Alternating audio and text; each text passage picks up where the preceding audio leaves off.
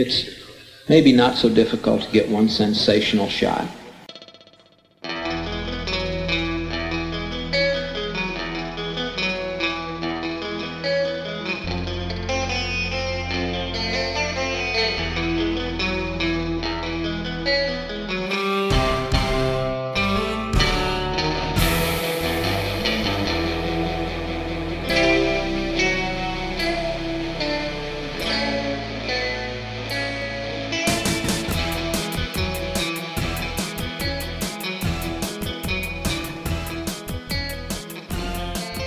Thanks for finding us back in the electronic labyrinth, and welcome to part 2 of our discussion of Jurassic Park. In part 1 we reviewed Fallen Kingdom. Here we turned critical attention to the franchise at large. First, trying to identify cinematically what Spielberg does that others cannot, and then, as fans of the films, revisiting the original texts to consider their still untapped potential. Jurassic World is an interestingly bad film. I've found a way to actually make positive of its negatives. But Fallen Kingdom is not like that. So I ask you, Luke, what is it that Jurassic Park does well that the sequels do not do well? And you are very welcome to give us some examples throughout the sequels. What does Jurassic Park get right? Too often in our peer group, too often in articles, we will be told the reason we like something is just because we liked it when we were kids. That is not the case. They are superior films to a lot of the popular films we have now. There are still dozens of terrific films being released. We have some magnificent auteurs working right now. American Hollywood cinema is in rude health. Blockbuster cinema is devoid of ideas. The films of our youth were better. It's not just a sentimental attachment, they are superior. So tell us, point to some things that work in Jurassic Park. Well, I mean, the short answer is it's a simple story. It's really, really simple. And I felt a bit vindicated this week. For anyone that isn't aware, doesn't go to the One Sensational Shot website often, I wrote an article a few weeks back called Why Jurassic Park Isn't About Dinosaurs. I wrote it for a website called Flickering Myth. Did an abridged version for the One Sensational Shot website. So go there, check them out. You can read them. And I felt a bit vindicated and also a little bit guilty because Spielberg then summed it up better than I did, because I thought I'd come up with a semi-original reading of the original Jurassic Park film, because I, for many years, have been trying to put my finger on why I thought the original was superior to anything they'd tried to do with the property since. And I was watching my Jurassic Park Blu-ray collection in semi-anticipation for Fallen Kingdom, and probably because I haven't watched some of the sequels on Blu-ray ever, so I was interested to do that. And I was watching what they call the Return to Jurassic Park documentary that was filmed around 2008, 2009, released around 2010, I believe, for the first Blu-ray release. And I hadn't watched it since around 2010, 2011, which is when I first got a Blu-ray player when I was living in Ipswich with my friend John and Clint. And I remember one Saturday morning being horrifically hungover. I went down to HMV, picked up Jurassic Park on Blu-ray, and then watched the documentary. I don't think I've ever watched it since in almost 10 years. But so I wonder if there was an earworm in there where I got this from Spielberg. But I was watching it the other day, and he said that Jurassic Park was a simple story about a man and a woman who, man wouldn't commit, didn't want kids, went to the island, and then they decide to start a family. You know, he gets over it. He grows, and I thought that was a wonderful way of putting it. So I wrote the article before that, but I wonder if it was in the back of my mind. But at the very least, I was vindicated that Spielberg obviously thought the same way I did, or at the very least elaborated on. So yeah, there we go. In my opinion, Jurassic Park isn't really about dinosaurs. Really, it's about a guy who's set up at the beginning. He doesn't want to commit. He doesn't want to have kids, and this is something that we can all get to grips with. And as we move through the film, of course, he becomes a surrogate father to Lex and Tim, who we know their parents are going through a divorce. They're absent from the film, and then by the end of the film, Spielberg's very much setting up a lot of key shots with the family unit. Cameron does this in Aliens as well. There's moments in the med bay when they have the fight with the chest burster, and the face hugger, and Newton, Hicks, and Ripley are all very much there in the shot when they all hug together. You get that a lot in Jurassic Park, in the control room, when the kids run up to Ellie in the lobby after the kitchen scene. Suddenly they're the family group, they're the family unit. And I think ultimately that's why Jurassic Park works so wonderfully. It has all this other stuff that's in Crichton's novel, which is around, obviously, man tampering with nature. I always remember Michael Crichton's wonderful quote, that humans our power is more limited than we realise. We can make an aeroplane, we can't make the air. We can make a boat, we can't make the water. So we always think we're more powerful than we are. That's all in the novel, and Michael Crichton was really toying with that idea from the off. His characters don't have elaborate backstories around family situations, but I think what I was trying to get across in the article to a degree is that the Jurassic Park film is an adaptation of the novel, and of course Spielberg was from divorced parents. His father he blamed for many years for leaving them, and a lot of his early films, as we all know, E.T., etc., are about divorce. And even in Jaws, the family unit is an element, and the fact that they're not really divorced in there. But there are problems, of course, when he puts other kids in jeopardy and he realises that he's got his own family to protect, and that's an important aspect of that film. So yeah, I think ultimately Jurassic Park is when in Spielberg's point of view is this film about family, and it's about a family unit, about them coming back together. To go off on a slight tangent, I know that Spielberg was traumatized by the fact that he thought his father had left them, but it was revealed to him by the time he was a man and who had already made E.T. and made his 80s films. By the mid to late 90s, I think he was becoming reacquainted with his dad again, and it turned out that his dad hadn't left them. It was his mother who'd had the affair, and his dad had just said one day, "I'm going to go, and the kids can hate me, but they need to love their mum."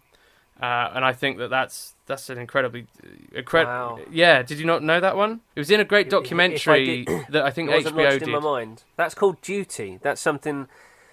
Oh, not to sound ridiculous, but that's something that has been.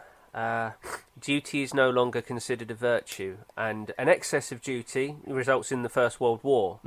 But duty and service is important in moderation. That's incredible sense of duty and honour there by Spielberg's father. Blimey. Yeah, it's one hell of a thing, and he's very touched when... I think it was HBO who produced a documentary about Steven Spielberg, a couple hours long, 2.5 hours long.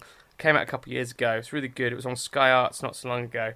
I might do a Google, but I think what I might do is put it in the show notes, Fletch, or something, so people can pick it up on onesensationalshot.com.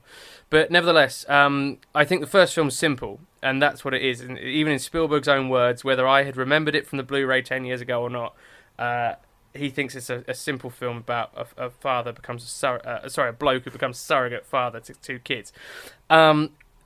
He openly admits Lost World is a more complex story, and Michael Crichton's novel is cold, no warmth to it at all. Even the original Jurassic Park, I guess, doesn't have a lot of warmth to it, but the original Crichton novel has a lot of good stuff in there, which is sadly missed. We'll come to some of it when we'll talk about what we want to do maybe with future sequels. But it does talk a lot about evolution, which is really, really interesting. There's a lot of stuff in there about Gambler's Ruin, things that Malcolm had to say in the original shooting script for Lost World that were cut. But what they tried to do is with the Lost World film was turn it into the basics of the novel, which was about one group of hunters, one group of gatherers, and they had this ecological message. But ultimately, I think it falls flat because the Lost World film, when you rewatch it, I rewatched it not so long ago. It's like an average Spielberg film, and unfortunately, an average Spielberg film is leaps and bounds above, what anyone else can do, can produce when they're doing their damnedest. So a lot of the set pieces are absolutely fantastic. The raptors in the long grass, no one can shoot that stuff. You see the tails and the heads bobbing. When the raptor jumps out of the grass and attacks the guy, the black guy turns around, his flashlight is in the raptor's face. Lex had never seen Lost World, and she watched it with me a few weeks ago, and she said, "Oh my God," that shocked her. For a film like that, a special effects film, to shock you, which is already 20 years old, was really impressive to me. And I thought, hey, this guy knows what he's doing, this Spielberg guy. I think Lost World has fantastic set pieces, some great performances. Pete Postlethwaite wrapping his mouth round the dialogue. I used to be able to do his monologue on the game trail verbatim when I was a 10-year-old kid. But ultimately, I think Lost World is just too complex a story. It gets bogged down in a bit of Spielberg's sentimentality with the ecological message, when maybe it should have been pulling back a bit more and telling a bit more of a harder story. And then, like I say, Jurassic Park 3, Joe Johnston can turn around an action sequence. I'll always admire the guy. He designed Boba Fett and X-Wings and TIE fighters, and is part of is responsible for a lot of the visual language of my entire youth. But the Pteranodon scene, I think, stands equally alongside anything in any Jurassic movie. But like I say, they threw the script out 6 weeks before shooting. If you've got no story to tell, you shouldn't have made the movie. So unfortunately, I think that the sequels fail because ultimately they fail to tell a good enough story.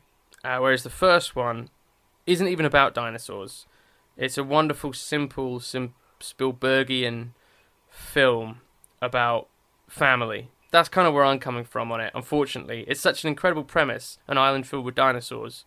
It feels vacuous unless you've got this other stuff to go with it. It's always the case, isn't it? It's always the case that with the original, a filmmaker is expressing themselves and their own psyche, their own opinions. They're expressing an element of their personality, and with Spielberg, it's usually absent fathers in most of his work in the 80s and even into the 90s, even Saving Private Ryan, Empire of the Sun, and Hook. Yeah. you can go by all of them. But then that reason for being is removed as soon as we get to a sequel, and especially once we get to sequels that are no longer directed by the original team. And I think Joe Johnston, at least, he is one of their guys. Yeah. In as much as Carol Ballard is, Mikhail Salomon, there are directors that have, and Ronnie Howard is another, directors that have worked closely with Spielberg, Lucas and Coppola for almost 40 years. They're their people, they're apprentices, and you get the pictures like Wind and Fly Away Home, and with Frank Marshall, Arachnophobia, and Congo. It's Congo, isn't it? Yeah. Regular listeners will remember that for 2 weeks in 1996, I did think was superior to Jurassic Park. I thought it was a 10 out of 10 film, and I thought Jurassic Park was 9 out of 10, and I can't remember my reasons for that. For a couple of years after Dark Knight, so this was 2008, 2009, I maintained that X-Files, I Want to Believe, was a superior film to Dark Knight. But anyway, oh, yes. We'll move on. Yes. That's your embarrassing one, isn't it? Yes, I knew that you had one. I couldn't quite recall what it was. But yes, I think one problem with contemporary blockbuster cinema, the directors aren't speaking from themselves, and if they do have something to say, it's usually self-reflexive. And that's what I found in Jurassic World. It isn't really a film about Trevorrow and Connolly. It's a film about their reaction to other films. And the Coen brothers used to get slated for this throughout the 80s, up until Fargo. Mainstream critics and criticism said that they were style over substance and it was all just genre pastiches. As enjoyable as their work was, it was nothing but surface, which is bullshit for anybody who's properly watched Raising Arizona.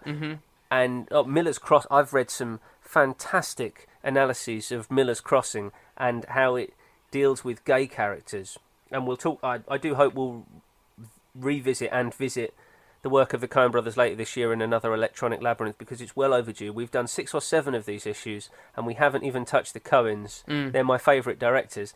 But it feels too often that modern directors on blockbusters are not given enough time. It's not expected that they'll give anything of themselves to the piece. As we've said, Spielberg, greatest blockbuster director of all time. All of his films are about what intrigues him the most, about absent fathers, about family, and usually about aliens and or Nazis in the Second World War. Yeah. But it's always about family and where is my dad and what is my dad and what is a father? What does it mean to me? That's probably why Last Crusade's his favourite indie film, you know? That film works in a way that, I don't know, it could have been replicated on the 4th one, and it wasn't. Because you can obscure daffy conceits and mad effects and ridiculous stunts with decent storytelling and, importantly, decent filmmaking. It's the same problem, as I alluded to earlier, with Prometheus, where Prometheus is written like it's a film from the 70s or the 80s. You can't get away with that shit anymore. You can't get away with Rafe Spall and Sean Harris going up to this unknown alien entity and essentially going, here boy, maybe I've got a milk bone for you. Yeah. Nonsense. Audiences are far too savvy now, as well they should be, and that's one reason why slapstick is not as popular as it was in the 20s, because we've had 80 years of comedy.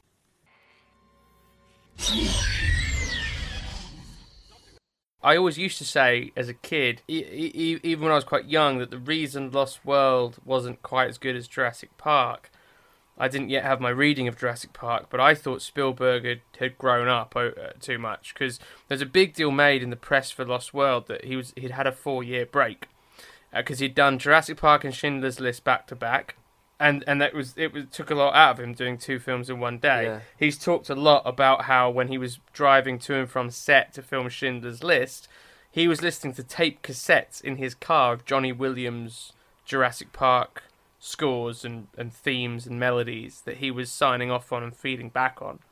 So it was very difficult for him to do that, and he was shooting Schindler's List during the day and then going back and, I guess remotely or whatever it was in 93, somehow looking at what Michael Kahn and his guys were cutting together for Jurassic. And Lucas had some element of involvement, didn't he, in Jurassic Park? Yeah, he was heavily involved, and you can see why then in the prequel his light bulb went off in his mind for the Star Wars prequels, because the two things I'll say about the Star Wars prequels is Lucas spent years doing Young Indiana Jones, which was a period drama about history with big costumes and about how governments cause wars, and he was helping to film in post-production on Jurassic Park, where his own company ILM were doing digital effects, and both of those two factors led to him wanting to clearly because in 1994, the year after Jurassic Park, he started to write Star Wars Episode 1. So yeah, Lucas was involved in post as well, while Spielberg was out shooting Schindler's List. It's difficult to understand, first off, that the bloke who directed Jurassic Park could also direct Schindler's List in the same decade, right? Let alone the same year. That filmmaker could be the same person, yeah, and then to be doing them simultaneously, yeah, is unimaginable. The difference in tone. Yeah. Now, to an extent, I slept on Spielberg for a long time. I wasn't particularly interested in him from age probably 15 to 25, 28. And it's only when Schindler's List is one of the pictures that brought me back to him, and I've watched that film probably a dozen times, and I've had it on in the background. It doesn't seem like that sort of film, but I've had it on in the background better understood its filmmaking, and that's when I realised how it is that there are very few filmmakers, very few Hollywood filmmakers, and certainly nobody in blockbuster territory that knows better where to place the camera than Spielberg. It's often said that it's preternatural within him, and I'll give you a couple of examples. One of them is from Schindler's List. The speech which Ermengarde, played by Ralph Fiennes, gives before the dissolution of the Krakow ghetto. We're not going to post it on the website because I don't like posting videos. The podcast is audio, and the website is words and pictures, and that's how it's got to be. But check it out on YouTube or your preferred video provider. Go back to the DVD, the Blu-ray, the Laserdisc, the VHS, the Zoetrope, I don't mind. Find that scene, a short 90-second, 2-minute scene in which Ralph Fiennes explains the presence of Jews within Krakow will from this point forward be seen as a myth, as a rumour, and alongside that, scenes of the people of the ghetto going about their daily lives, making breakfast, praying, kissing. That's wonderful, and the camera placement in it and the editing in it is supreme. And Jurassic Park, one of my favourite edits is after Grant gets off the phone with this is great. One of my preferred lines. The children are fine, which sounds so malevolent. Oh. Where are my children? The children are fine. I want $1 million for each. You rich bastard. Yeah, I know what you mean. But, I thought you were going to talk about the edit where the children are fine. Just do me a favour, tell them to sound the damn helicopters, which is the line you're saying. But I love the edit. You don't see a raptor. There's no animatronic. There's no CG. Yeah. But you know they're coming through the glass, and then you cut straight to the 2 gunshot holes where he clearly missed or whatever. But yeah, Grant raises the shotgun, and a cut to the shotgun on the floor, and a cut to the ladder, and a cut to them climbing the ladder and kicking the ladder away. And as Luke says, there's no raptors at all. But the escalation of tension from nothing within 8 seconds ramped up. It's astonishing. And that could have been done. I mean, if you think about the economy of filmmaking, both in terms of the edit and literally the budget. Immediately, the audience feels this is game time. It's similar things are done in Aliens by Cameron as well. And the reason we regard these films from our childhood as superior to what we get now is because they are made by better filmmakers. Filmmakers who studied better, knew their craft better, and I think that modern filmmakers have been cursed by CG. I'll give you an example. Cameras no longer have to cut because they're not really cameras. It's computer graphics unwinding in front of us, and so when dinosaurs fight now, the scene it'll be 10, 20, 30 seconds before a cut, you know. Everybody thinks they're Children of Men by Quaron. No, that doesn't make it more real. It doesn't escalate the tension. It doesn't engage me in it. Unfortunately, most of the time, it draws attention to its own artifice. And all I see in front of me is, you know, with the best will in the world, you think, man, I mean, this would be good if I was on PlayStation right now, but it doesn't feel like I'm watching a film that I'm interested in. Yeah, I completely agree with Filmmaking you. requires editing. Otherwise, we'd just be Andy Warhol, wouldn't we? You know, it would be Russian Ark. There's a place for 90 minutes without a cut, but I don't want action sequences. You know, to an extent, Michael Bay doesn't always have the worst handle on these things. Michael Bay is pretty good with action sequences. He understands that it is good to cut. Yeah. Maybe not 7 times a second, but I'm so tired of 10, 15-second cuts. There's nothing real in it. Yeah. And I know. part of that was, Pratt running down the hillside chasing after the gyrosphere. Or the stampede of animals was kind of cute, you know, dinosaurs are fun. But all of them are clearly running to the water to escape their own film, aren't they? They're plunging into the depths of the ocean thinking, sweet release, I don't have to be in the Fallen Kingdom. And yet, the film is going to... There will still be a third. The film will take 800 million. Yeah. I mean... Jurassic World took $1 billion. Yeah. $1 billion. You're not allowed to. You're not allowed to not take $1 billion now. It's always frowned upon. If you're a big film, like all this Solo box office. I know Solo's underpacing terribly. There's no getting away from it. But if you don't take $1 billion these days, you're nobody. So it'll be interesting to see what it finally does end at with in its final run. When I was a kid, though, I thought. Like you say, I thought that Spielberg had grown up, and I thought that Jurassic Park was the last film that he had, the last kind of kids film he'd ever make. Because after that 4-year break, he went from doing films like Jurassic Park and Hook to, obviously he'd done Schindler's List, but then 4 years later he comes back with Lost World and Saving Private Ryan, and we go into a much just darker feel. It's interesting, I think, that the director of photography used for the original Jurassic Park was Dean Cundey, who was on things like Who Framed Roger Rabbit. Prior to that, even like Big Trouble in Little China, which is obviously light-hearted, comic booky. He was on all 3 Back to the Futures. He did Hook with Spielberg, and he did Jurassic Park. And then he did the Flintstones. Don't forget the Flintstones again. Spielberg gets off scot-free, but he had an exec produce credit on there, and he was... Stephen Spielberg. Exactly, and it was an Amblin film. He then went on to things like Casper. Again, Amblin Entertainment, and that was... his son directed Casper, didn't he? Casper is... Is Brad Spielberg? No? Maybe I'm wrong. No, sorry, yes, Brad Silberling, who did Series of Unfortunate Right, Events. sorry. That film's an underrated film, but we'll get off track, but it's by Silberling, yeah. Yeah, sorry. Brad Spielberg. Brad Spielberg. I got that very confused. But anyway, so Casper, Apollo 13, Ron Howard, of course. These films are quite bright, aren't they? And then from there, he's doing... by this point, I'm just reading a list, I admit, but he did some Disney stuff with Flubber, Parent Trap. The list could go on. Anyway, the guy does... Cundey. The guy it's bright stuff. Anyway, so of course, Spielberg finishes Jurassic Park. And then, of course, he's then working with Kaminsky on as his DP on Schindler's List, who he then comes back with on Lost World, Private Ryan. Like this is his everything basically. Exactly, and this is his new feel. It's darker. It's more primordial. It's more mature. Yeah, with the bleach bypass process. Yeah. Mm. So my point being, as a kid, I thought, you know what? He grew up.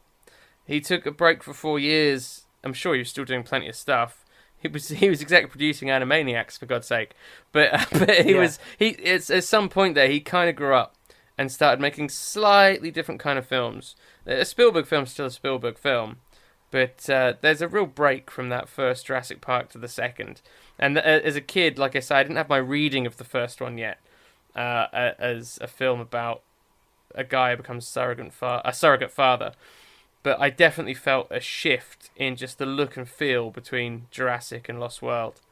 Yeah, you're right. I mean, it's a difficult thing for us to go back and understand the market in which Spielberg made Schindler's List. He wasn't expected to do well with it. He did it for free, swapped it with Scorsese. Scorsese had Schindler's List, Spielberg had Cape Fear, and they literally traded projects because Scorsese didn't feel that he could do the story justice because he doesn't have the cultural background. He's Italian-American, he's not Jewish. And I long for the days where there was such a coterie of filmmakers that they can just give each other their... And, Lucas coming in on Jurassic Park in the way that he did, and Milius floating around throughout the late 70s, early 80s, working on 1941, for instance. What a fertile time, what an exciting... just a time, as Luke and I talk about, and it's one of the reasons we did the podcast in the beginning, the movie brats. It's an exciting time, and I'm so enthusiastic and romantic about that set of filmmakers. But I think that you're right. Spielberg had done Colour Purple and Empire of the Sun. Both were well received, especially Empire of the Sun. But to then take on a Holocaust drama after Hook, and around the same time as he's doing this dinosaur thing, I think that the world was quite shocked by what he achieved with Schindler's List. And I am as well. I mean, it's not like a lot of his other films. There are elements of it which are more like a Terrence Malick picture in his use of montage.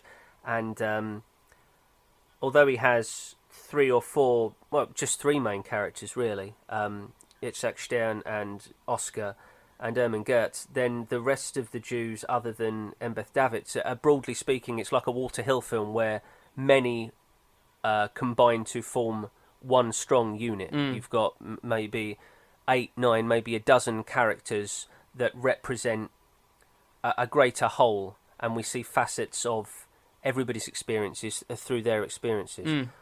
But yeah, I think there's credence to what you're saying there, that he came back a different filmmaker. So, and if to go from one DP to another, that is a definite change. Nolan's done the same. He was working with Wally Pfister all that time, and now he's got Hoyt van Hoytema, and it can't be overlooked. That's a decisive and integral change to a director's filmmaking capacity when you change DP like that. And I think all through the latter half of the 80s, he was struggling to mature. He wanted so desperate. He took on things like Colour Purple, Empire of the Sun, because he wanted to be accepted as a mature filmmaker. Don't forget, it's very, very, very easy to forget. In the 80s, the Academy thought Spielberg was Sugar, the Disneyfication of cinema. He was doing E.T. Yeah. He was the enemy. He was destroying art. We have friends, and on both you and I could make arguments that him and Lucas are the reason we are where we are now.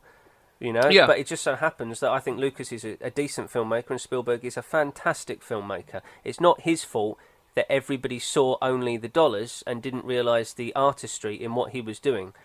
And as I will always say, there is room in the market for Scorsese, De Palma, Milius, Spielberg, Lucas, Coppola, for all of them. The market is proliferated with moribund blockbusters. Listen, don't go and see them. We've got so much stuff coming out of Megan Ellison's Annapurna. Paul Thomas Anderson is still making films. There is room out there. But you're right. And I mean, if we look at the run that Spielberg was on, it was always Last Crusade and Hook going into Jurassic Park and Schindler's List. That's pretty rotten. That's possibly the worst run of his career. Because Always is okay. I like Last Crusade, but it is a second sequel. And Hook sucks. The art design is great. The set design's fantastic. The what? The art design and all that kind of stuff's great. The set design, I even saw, the world building, as they call it these days. It looks great. Yeah. Just earlier this year, Spielberg himself admitted, and I will say admitted, not conceded, but admitted in an interview with Empire that Hook didn't work. And he said, I have my days where I'll defend Hook, and then I've other days where I'll accept that we didn't really have the script, and I think he's blaming Nick Castle there, but we didn't have the script, and I lent too much on throwing money and budget at production design just to see how good I could make it look. And well, he succeeded at that. Yeah, it looks awesome. Yeah, the scenery's great, but I don't like the look of the film. Just in the way that one of my faults with Jurassic Park is, as I've always said to Luke, I feel like it's shot in Brian De Palma's back garden. There's not a sense of scope. And unfortunately, I can't unsee any of that now.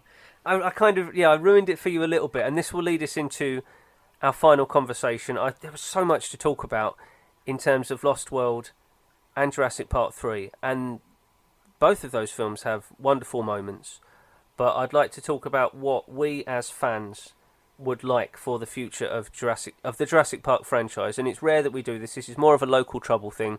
We don't usually indulge each other's fan interests, these kind of I think the character should go in this direction. But what I'd like to see, and this is my dream, Luke, my dream for Jurassic Park, having said that the cinematography on the original feels a little closed in, that I never get a sense of... I too seldom get a sense of the vistas of the park. When they're running with the... hold on, Gallimimus. Gallimimus. Oh, you almost... I knew you could step in. When they're running with the Gallimimus, that's fantastic, but too often shots around the paddocks, the raptor paddocks, and the electricity substations going into the basements... They just feel like it's tight. Somebody's estate. You know, they could have gone to Coppola's vineyard and said, "Listen, can we borrow it for a week?" I have a weird... It is tight. You're right. I have a theory that around that period, and I could be wrong. I would really love someone to write in about this. If you go back and watch Jurassic Park and Lost World on DVD, Blu-ray, they're not. You don't get. And I'm going to sound like a moron now. In terms of the aspect ratio, you don't get the black bars top and bottom of the screen. The whole thing feels like it's pan and scan. Old school 4:3 TV from the 90s, very tightly shot. And I wonder if in the early 90s, VHS being so prevalent as a format and no one having a widescreen TV, I wonder if they were shooting for that, knowing that on TV when it's on a movie channel or when you've got it on VHS, you know, they're not going to see any of this film anyway. So let's just shoot really tight. Let's have all this stuff locked in. But that's my theory on it. No one's been able to confirm that, and I would love someone who is more knowledgeable to write in and tell me otherwise. I like that because you've offset our fanboy indulgence with some the elements, the the technical elements of filmmaking. Talking of that, actually, like Solo, I could take or leave Solo, but there's just one shot made a lot of it worthwhile for me. And it's during the Kessel Run, a shot of Solo's eyes. Well, you may not even remember. No, I don't remember the eyes. That insert by Ronnie Howard made me think, yeah, Ronnie Howard's an all right director. He's a journeyman.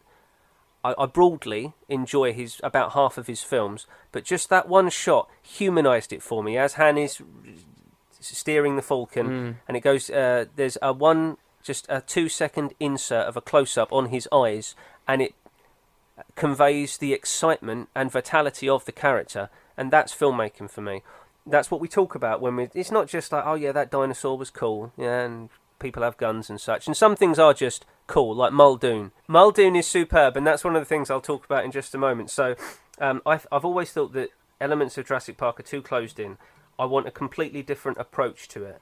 A name cinematographer, Bradford Young, for instance, who did Arrival. Roger Deakins, go all out. Roger Deakins, a real top-name cinematographer to expand the frame and take a completely different style, a completely different approach to framing and shooting the action. And I want a Jurassic Park that's either a 10-episode HBO miniseries, and it's not for the gore and such, but this is a sophisticated adult franchise which is never treated as such.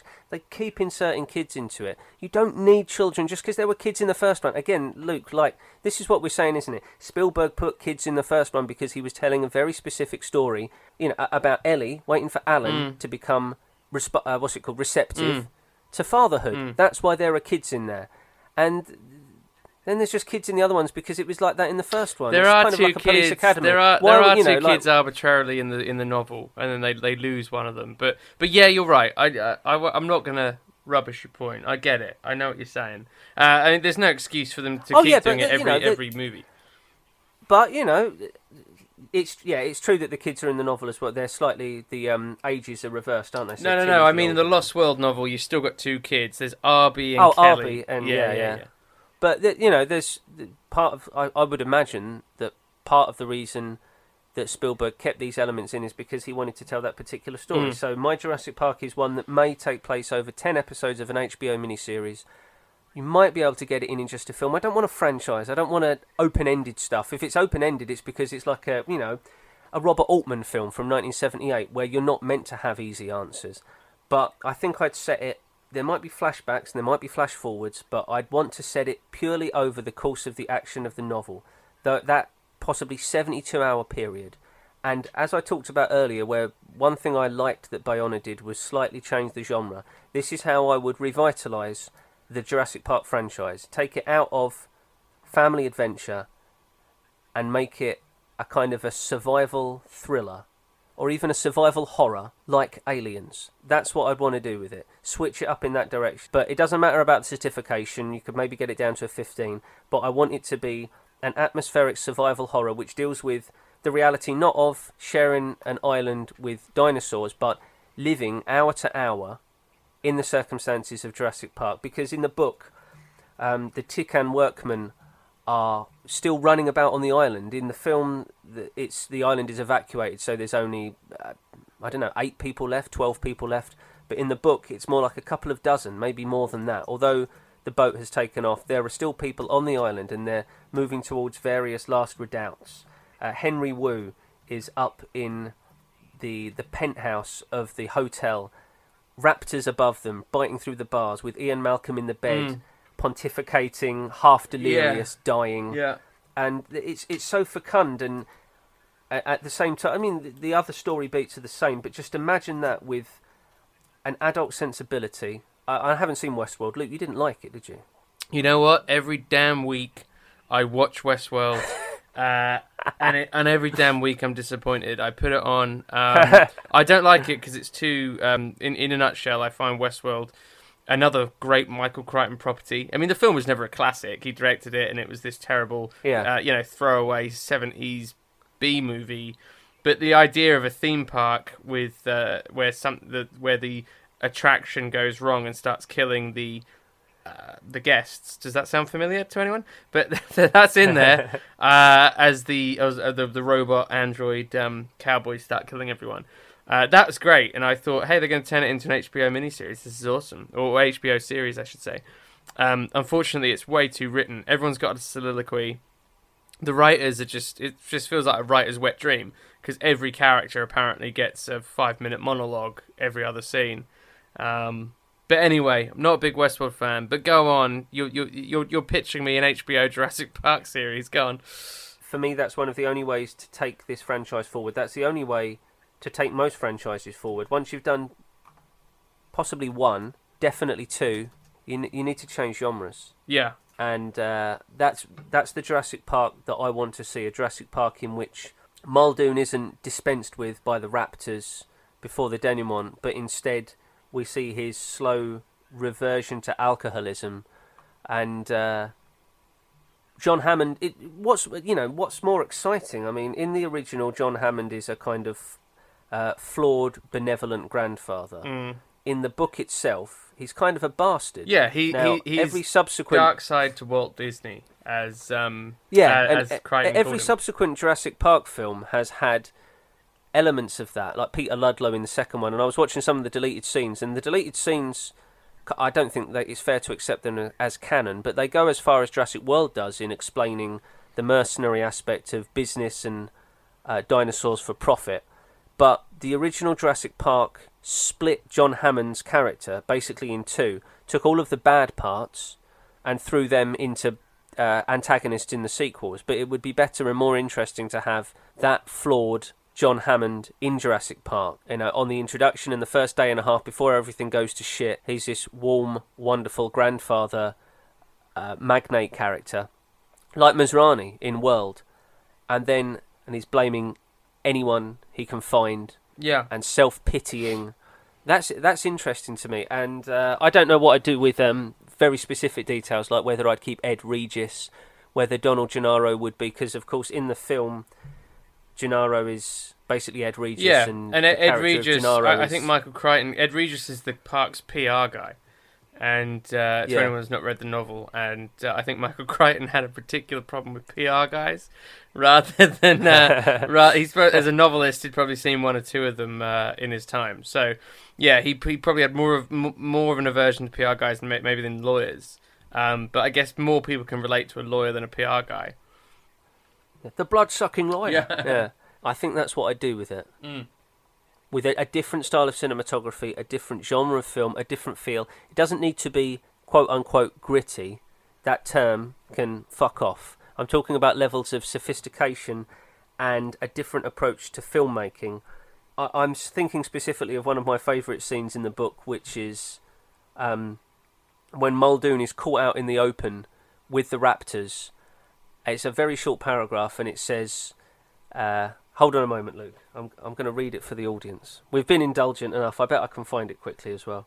Just give me 1 minute. That's absolutely no worries. I feel like I may have even done this before on the podcast. I'm not sure, but I do love it. So this is what triggers it in me. This is the scene, and it runs.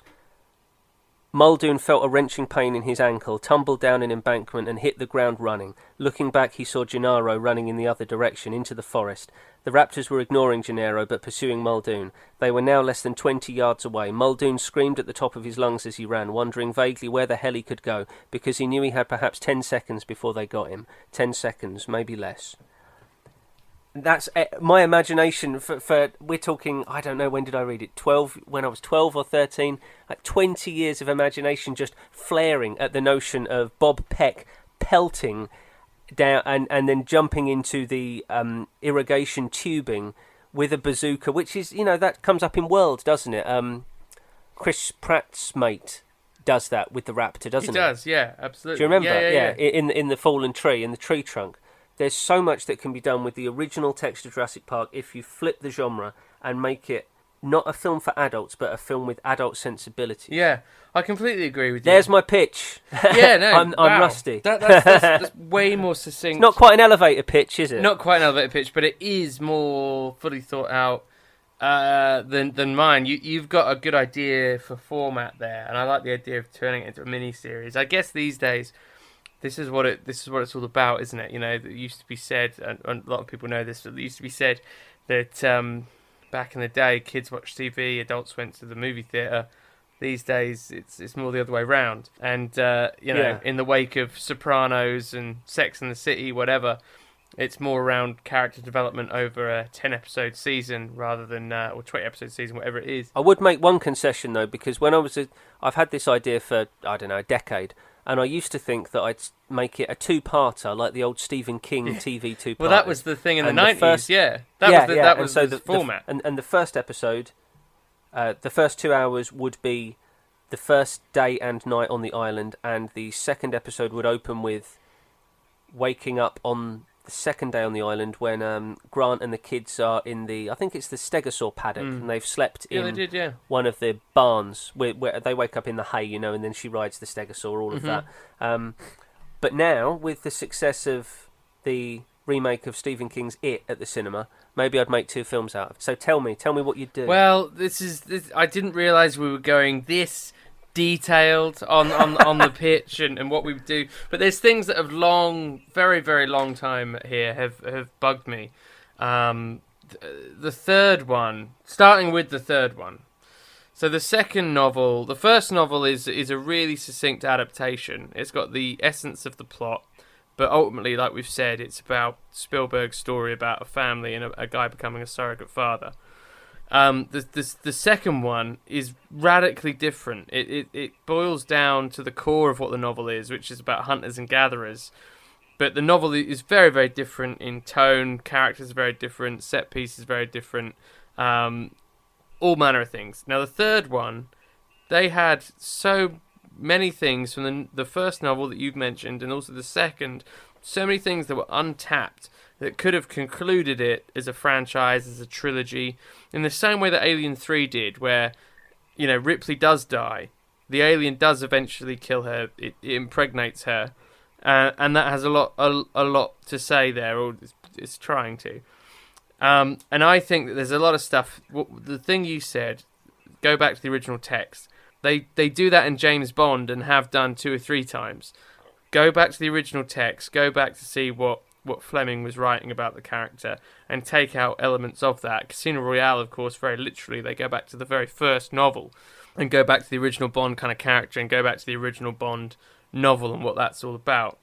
And I think that the thing that bugged me about the third one, and I still think you could kind of do this now, but what bugged me about the third one was they had no story to tell, and yet there was oodles of story throughout the first 2 novels.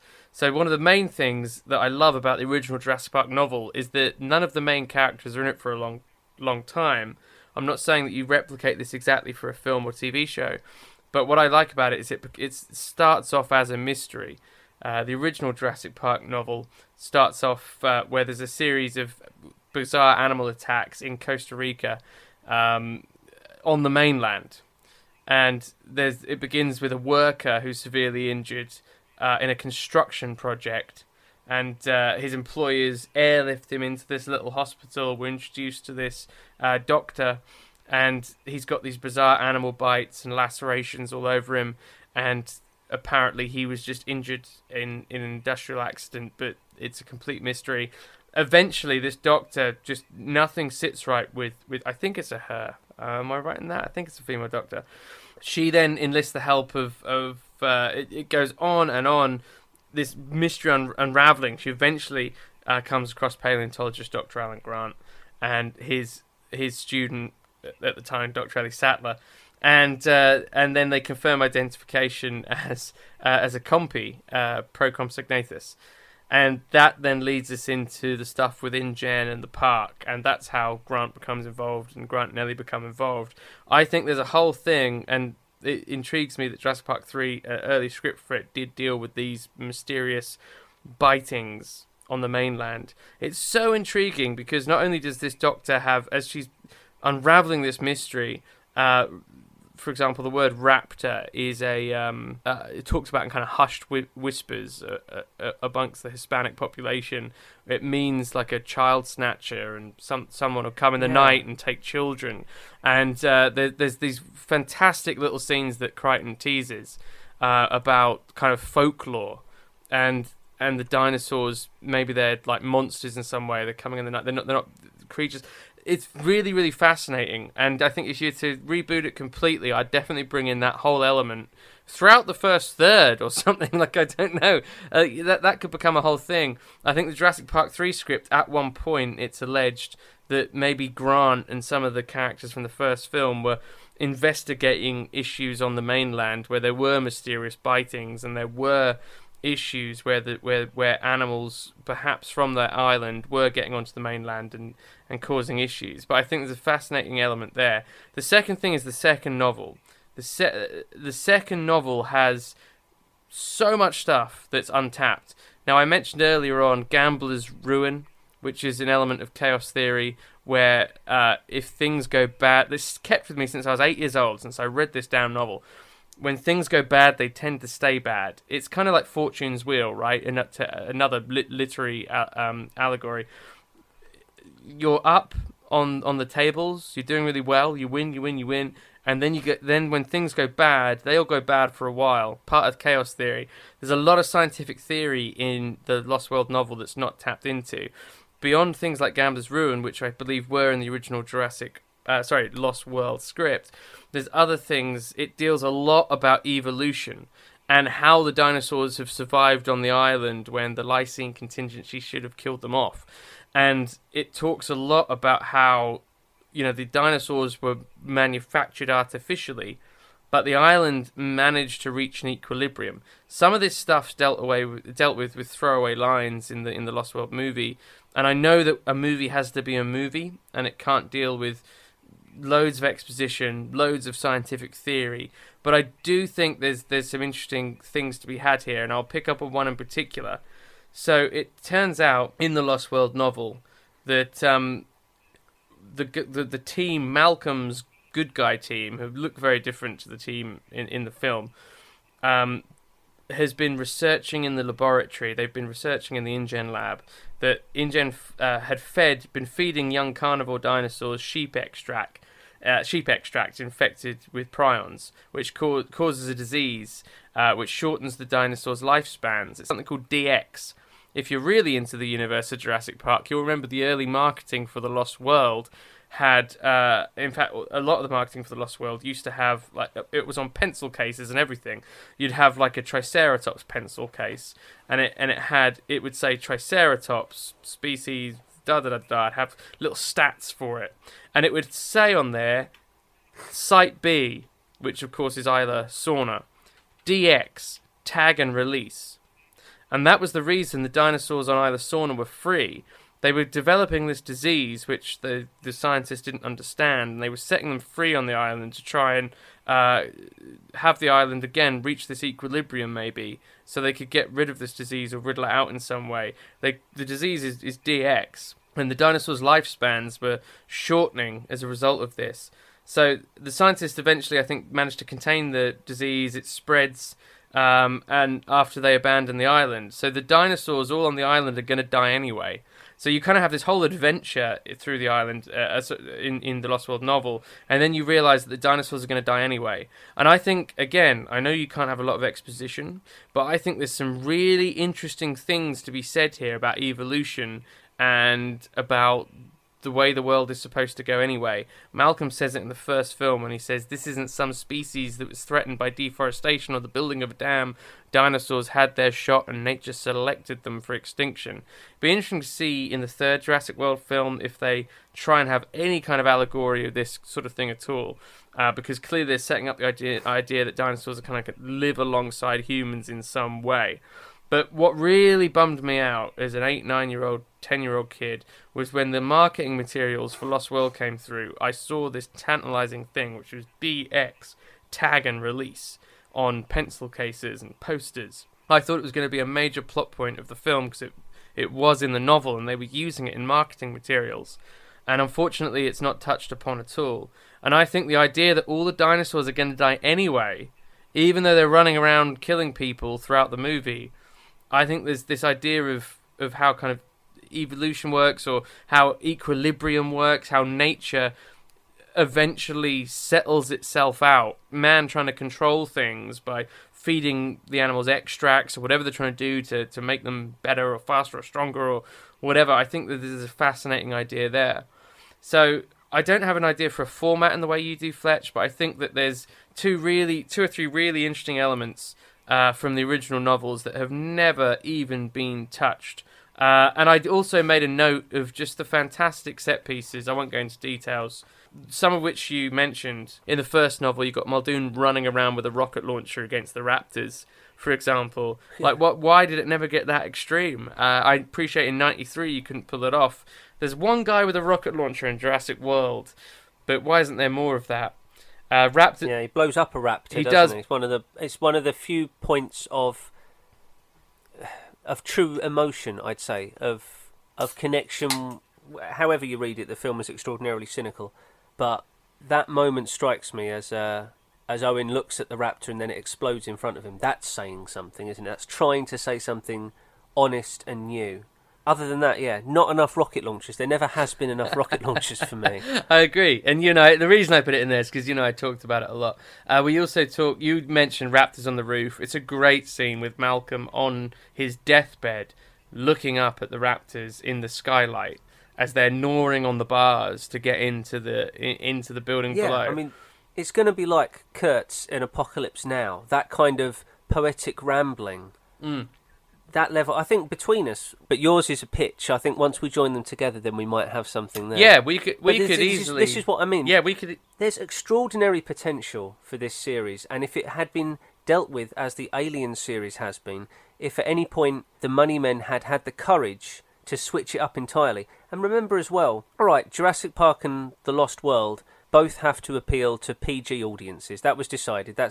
I'll accept that, but we are the generation that grew up with Jurassic Park, so there is an audience of 30 to 45-year-olds who adored that film in 93, who hold it in great esteem and with incredible romance, And if you made an 18-rated Jurassic Park, they'd go to see it. It's not going to take $1 billion. It probably wouldn't even take $500 million. Well, it'll do Logan you could get business. 300 or 400 million. Yeah. Yeah. Yes, it would do Logan's business, and it would do better, for instance, than Mad Max Fury Road, which I think is among the best pictures and definitely one of the best action pictures of the century. And it's funny, isn't it? Because as a franchise, from the very beginning, it was talking about chaos theory. It was right there. One of its brought it heroes into was households. a mathematician. Yeah, That's what I think. That first film is so fantastic. For people get chaos theory about unpredictability. Like that's directly from Crichton's novel, and it's not all over the shop, but in the film, but it's there. It is front and center, and wow, like that's people one reason know why what it is.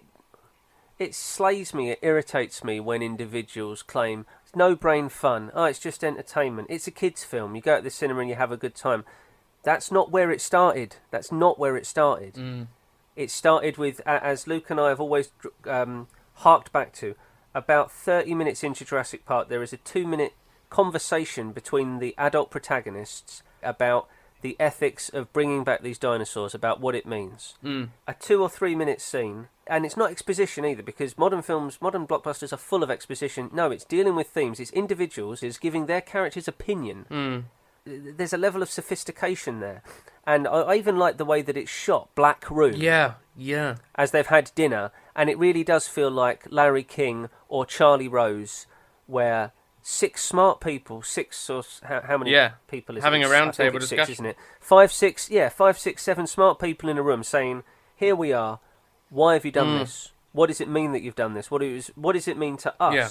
What does it mean to the world? How does it reflect something that we're talking about?" That's where the franchise began. Yeah. It should be like that over and over. It shouldn't just be Rafe Spall expositioning, as you say, as a moustache-twirling baddie, saying, "You're the same as us and I'm the same as you." All right, yeah, but by that point we've suffered through maybe 70 minutes of dull nonsense. I felt like the Pachycephalosaurus. I was ready to ram my head through a wall to get out of there. Another couple. I'll finish up on this, and then we can conclude. There's just very briefly another couple of scenes.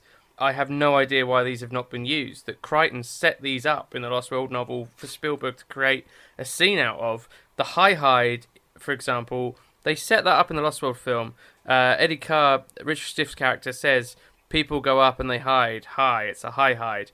They go up there, and then and then apparently they just leave it again in the film to go and rescue the guys from the trailers with the Rexes. In the High Hide, the novel, the Lost World novel, it's a great scene where they're having to take the aluminium poles from the roof of the High Hide as raptors are jumping up at them at biting height and snapping at them, and they're having to swing the poles like baseball bats and smash the raptors around the head as they're in the High Hide.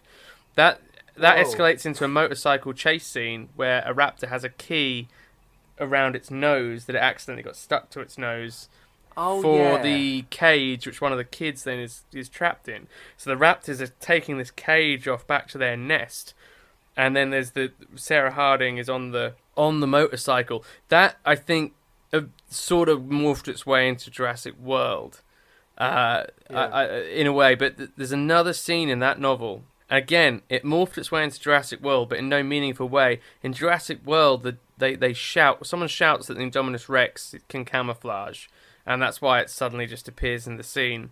But in the novel, in the Lost World novel, there's a very extended scene in the workers' village where the film kind of ends up with raptors. But in the novel, they're in the workers' village. They're trying to spend the night there, and then these 2 dinosaurs, the Carnosaurs, they can camouflage into the background, so they can just kind of make out their outline, get a sense that they're there, and then they appear and would, try and snap them up. Crichton was writing that for Spielberg, and I'd never realised, I never know quite why they haven't put that in a movie. And I guess the final one, and this is my favourite one, either one of the Jurassic World films would have done well to take this, especially the first one.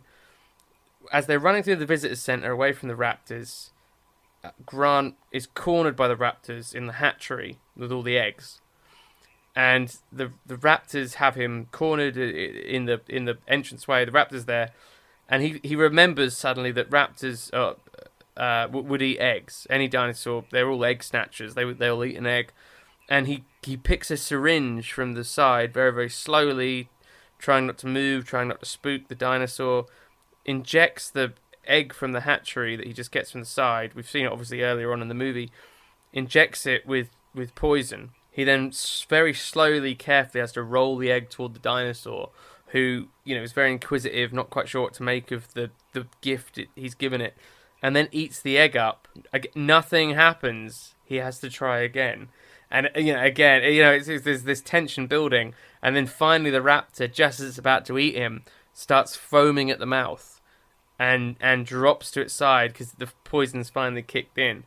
I know that the Jurassic films have always been a bit more kinetic than that, but to me, that's all the makings of a great scene in there somewhere. So anyway, there's my start for 10. I've long thought that because the Deus Ex Machina at the end of Jurassic Park works cinematically, but 10 minutes after leaving the cinema, you realise, it's pretty silly. I think thematically, what is better is what you've explained, that scene with Grant and the eggs, where the humans outwit the smart dinosaurs. Yeah. And I think again that would change the genre and take away from the bombast and slow it down to an inexorable crawl of tension. I think a modern marketplace is ready for that, and certainly television is ready for that as well. That would be, I think, done properly, that could be very exciting. Again, we're talking. You and I, it's difficult because we know the outcome. Like, he rolls the eggs, eventually the thing eats it. Yeah, but you're right about these extended shots. The camera doesn't have to cut anymore because it's all CG. The dinosaurs run through scenery in these new films like it's made of paper mache. I don't understand it, and the Rex, the Rex is starting to wake up in the new film, and then they just lock the door with the little rabbit hutch lock, but then but then that's the end of the scene, and I'm like, but hold on, I thought this thing just in the new films, I'm led to believe it just is like Godzilla and just walks through buildings. So why that stops it? I don't get it. There's no consistency in its own universe, It's not exciting. Again, it goes back to one of the central conceits, but we have become used to dinosaurs. What that should mean to filmmakers is that they have to come up with a better plot and more precise filmmaking in order to evince tension and suspense, but that hasn't been what we should write a script, Fletch. I think between your format... my stuff that's not maybe been used yet, some of the more mystery elements, some of the subplots that have been long forgotten. I think we've got a 10-part miniseries here. One thing that could be done is assigning different directors to different episodes in order to emphasise their strengths. We could come up with a dozen directors. Would it have been fun to see David Lynch's Return of the Jedi, for instance? Lynch's sensibilities applied outside of his usual interests would be thrilling. Just from a cinematic point of view, it would be thrilling to see. I'm not saying what he would do with Jurassic World, but he would definitely frame dialogue scenes and scenes of tension in a different and more interesting way than what we have at the moment, which with Trevorrow, with Abrams, is a lot of Spielberg clones. None of them directorially are coming up with anything of their own, are really originating their own style in any meaningful way. I didn't mind Trevorrow and Connolly. I quite liked the way they wrote Jurassic World, but that goodwill has disintegrated with Fallen Kingdom. I can't believe it's written by the same people. And as usual, I'm always happy to just attribute anything good to John Sayles. The one thing I will apologise for is we've just literally come off the back of walking out the cinema after seeing the new film. We did feel a bit let down. We tried so hard not to be cynical. There were things in there to like. I hope that we at least mentioned them, if not spoke about them at length. And this wasn't really a chat about Fallen Kingdom specifically. It's more the way the franchise has gone and the potential that it has, thinking about what could be and where that could go as a premise. Given to different people, in different hands. It's important not to be cynical, but it's important to be critical. And we are critical, and this is a critical appreciation. And I think elements of Jurassic World show a fan's critical appreciation of Jurassic Park. And that's best done by fans. That's best done by people who do genuinely enjoy. That's why Pastiche, when the Coen Brothers Pastiche it's best done by experts in the field because they can do it with the greatest incision. And Luke, you are an expert in Jurassic Park. I'm not. Well, I'm a guy. To the extent that you are, but you definitely I'm a guy are. who's devoured every computer game since Blue Skies Mega Drive and Ocean's SNES game in '93. I've devoured every video game. I had all the Game Boy Advance Jurassic Park 3 games. They produced 3 of them. I had all of them. You know, I've been there. When IDW got the comic book license for Jurassic Park in 2010, and it was the only Jurassic Park product going out there, I bought every issue, and they all sucked. But I bought every single last one, and I always wanted to, you know, I've always been looking for somewhere for this to go. I've had such a deep love and respect for the original source material and what it means to me. Jurassic Park got me into cinema, and that's the end of the sentence. It was the first Spielberg film I ever saw. It's the second film I saw at the cinema because the first one was Beauty and the Beast. It started my long love affair with the medium. So I've stuck with it. So I've stuck with the Jurassic Park franchise through thick and thin. I'm not saying that gives me license to completely shit on the new film. And there was stuff in there that was cool and fun and interesting, but boy oh boy, this ain't for me. And I think it's time to truly reevaluate what it could be. And it's probably time to give it like a 10-year rest. Do you remember when people used to do that? They'd give something a 10, 15-year rest. We don't need to reboot it 4 years later or whatever. I think give it a good rest. Let's come up with a mini-series in 10 years' time. Whatever. Fletch and I will need 10 years to do the spec script anyway, so... Give it to John Sayles. Have a dialogue wash by Shane Black. Christopher Nolan can direct it with Roger Deakins or Hoyt van Hoytema. Yeah, we'll get a story by credit. Story by George Lucas. There we go. Anyway, yeah, no worries.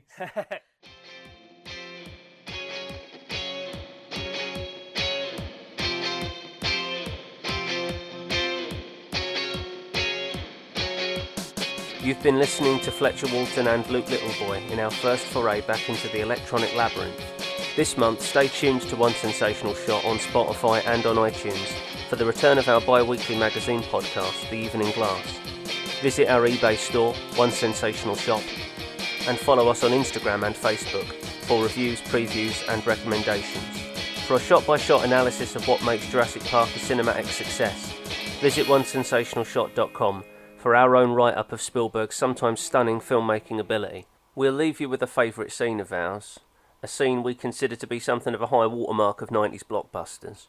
Next time the credits roll but you still feel hungry, think about the modern directors that have proven the possibilities of popular cinema, making pictures rich in both spectacle and theme, who understand the difference between explaining a plot and telling a story. Spielberg, Cameron, Fincher, George Miller, Edgar Wright. That lot are giving it a go, so why should we accept anything less? We can charge anything we want, say 10,000 a day, and people will pay it.